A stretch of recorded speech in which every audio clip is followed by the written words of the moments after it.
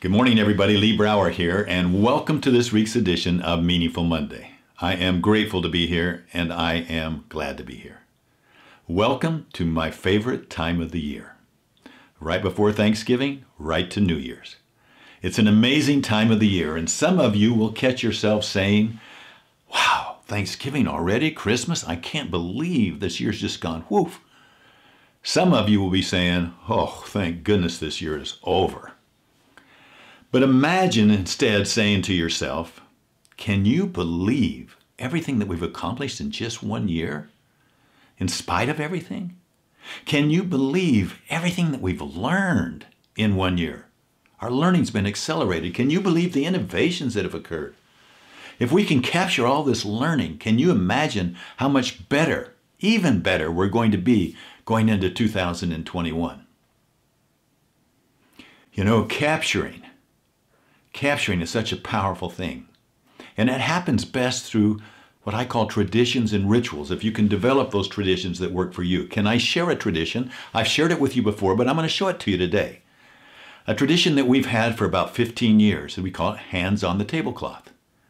Once a year, we take out the tablecloth from about Thanksgiving to the end of the year, and as we gather as a family, everybody puts their hand on that tablecloth. They trace it on the tablecloth and write down an experience that they're grateful for that happened during the previous year. And this means everybody, from little tiny babies, we put their hands down and trace them, to grandma and grandpa who are much older, we put their hands down and trace them on there as well.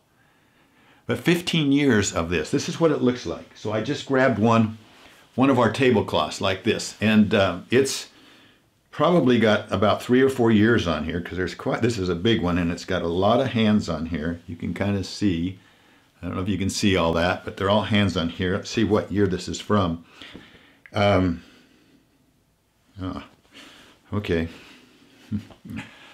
This is why it's meaningful.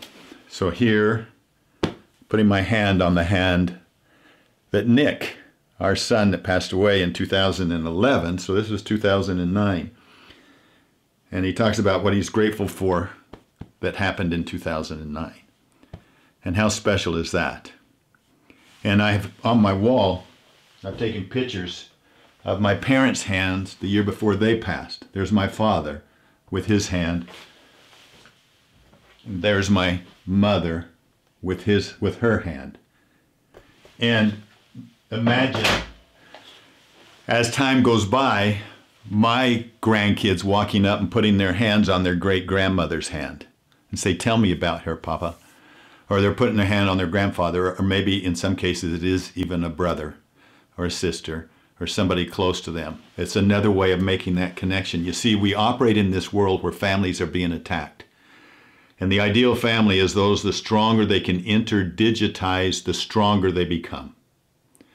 And as they interdigitize, they hold together. And one of the things that holds the glue to families is traditions. Traditions and rituals. When the world is trying to tear families apart, this gives us a way to bring families together. And the more families that we can bring together, the stronger collectively we'll be in society. Now, you're only one person, but you are one person. And don't get overwhelmed because you say you don't have any control over anything. You are one person. So focus on those things that you do have control over. Those areas where you can make a difference, and don't let those things that you can't control get in the way of those. So traditions like this are very powerful. And it starts from you in the middle. Dr. Bill Seidman, a good friend, he's PhD from Stanford. He's one of the leading authorities in the world on neuroscience and leadership performance.